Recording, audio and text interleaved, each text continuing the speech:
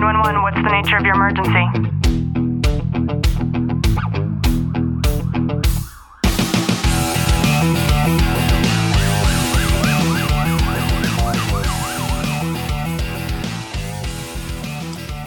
Welcome to the Tactical Living Podcast. I'm your host, Ashley Walton. And I'm your co-host, Clint Walton. Today, Clint and I are very excited because we are not alone, and we are joined by a guest by the name of Jory Hershard. Jory, how are you? Good. How are you guys doing? We're good too. Thank you. Good. Jory and I have had some very early morning conversations over the past few days, and I've been really honored to get to know a little bit about you, your story, and your background, and that's why I asked you to be a guest on our show. And as you listen to this, a little bit about his history. He is a former police officer, a current practicing attorney.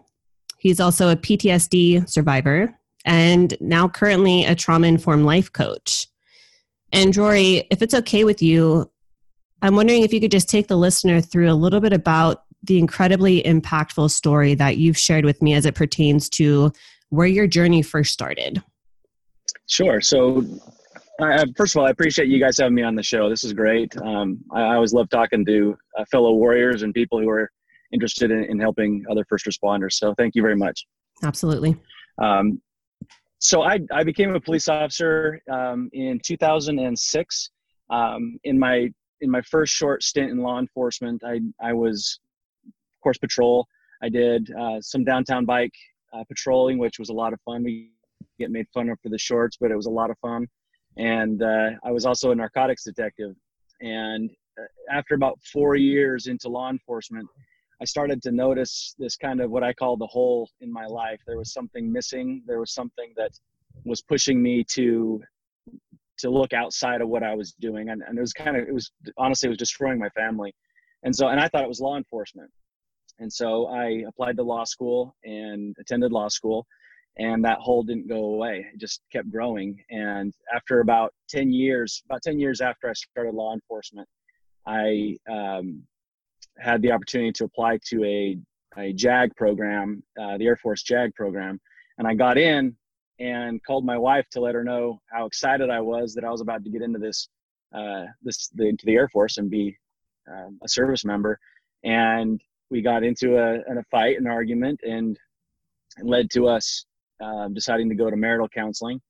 And we went to marital counseling, and I was diagnosed with PTSD, and that ended my military career before it started. So it was awesome because I now had a name. I used to call myself a dragon before I knew what it was, because I felt like a dragon in that I was super interesting to people. People wanted to hear my stories. They wanted to hear my experiences, but then I also felt like I didn't want to get too close because dragons are very dangerous. So I found out that the dragon in me was actually PTSD, and that was kind of a relief. But at the same time, I started to understand that I had a mental illness, and that was devastating to me. You know, anyone in the first responder community understands really the death sentence that feels like for our careers. And anyway, so I went to a counselor and started getting help for the PTSD. After about a year of counseling work, I one day was on my way home from work, and it was right after Hurricane Harvey swept through South Texas, and it was kind of dark outside and cloudy, so I'm sure that helped kind of numb the mood. I was kind of in a depressive state, and just made this calm, cool, collective decision, this very pragmatic idea that I was going to end my life, and that my wife would be better off without me, and my kids would be better off without me, and that I really wasn't, adding to this world. And I saw an 18-wheeler start to approach, and I decided that if I were to, all of a sudden get drowsy and cross that center line, I knew where to hit that trailer so that it, wasn't going to come back. I had investigated enough wrecks that I knew how, when, and, where. And as the truck was approaching, I had this distinct thought come into my head that I wasn't setting it up right, and this was going to be ruled a suicide, and my wife wasn't going to get the insurance money. And so again, it was another pragmatic decision, but I backed out, and thank God for that. I'm pretty happy to report I backed out of that. But I I said out loud, I think for the first time, I just tried to kill myself. And when you do that, I've since learned that you take these thoughts from the dark recesses of your mind, and all of a sudden your prefrontal cortex hears it and goes, what the hell? You know, it was this. You can say what moment. the fuck. Okay. I was say, am I going to bleep that out? It was a moment of just, seriously, what am I doing? You know, and I decided I needed to go get help. So I got home. It was late that night. So I got home and didn't sleep at all that night. Pretended like I was asleep, but did a lot of playing on my phone. And I was afraid to close my eyes because I was honestly afraid of what was going to happen with my eyes shut. And the next morning, I just sat in my car, dressed for work, just pouring sweat. It was freezing cold outside. As soon as the office opened at the local psychiatry office, I made a phone call and I said, I need to make an appointment. And she said, well, our closest appointment was, I can't remember when it was like 3 weeks from that point. And I just said, ma'am, I'm not going to be here in 3 weeks. And she said, well, look at that. We've got an appointment open tomorrow morning at 8 a.m. And so I made it in and was medically diagnosed with CPTSD, complex PTSD, and got some medication on board, which I've got kind of a split feeling about, but it was helpful at the time. And well, anyway, I'll get to that later, but I had a split feeling about it, but it made me feel so much better. Being able to clear my head. All I can say is a fog lifted from my head. And anyway, it was a good thing. About a year later, I'm a public speaker. I speak nationwide on various topics, but about a year later, I was speaking in Florida, and it was the first time I had publicly spoken about my suicide attempt.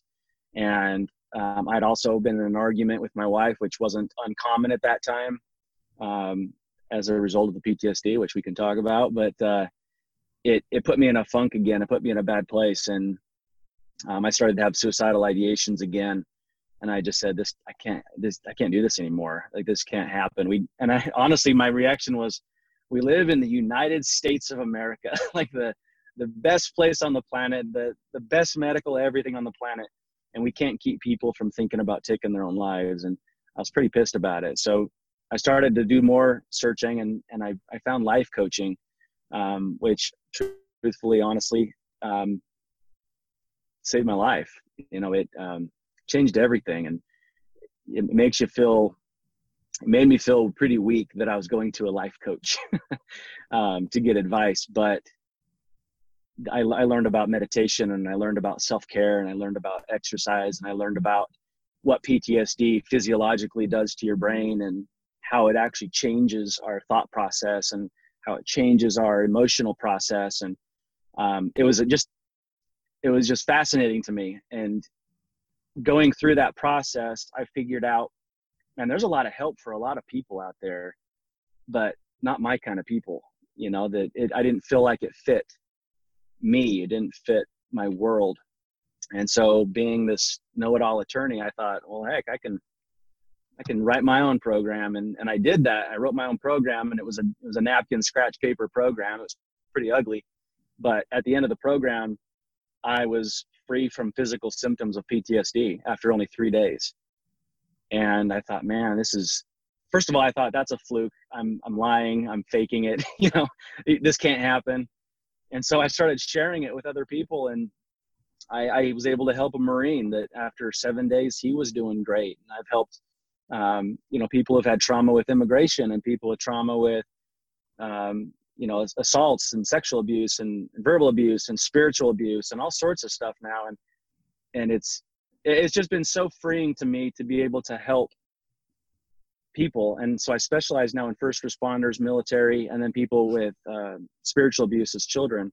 And I've become evangelical about it. So as you can tell, I can talk and never shut up about this topic. So, but that in a nutshell is it.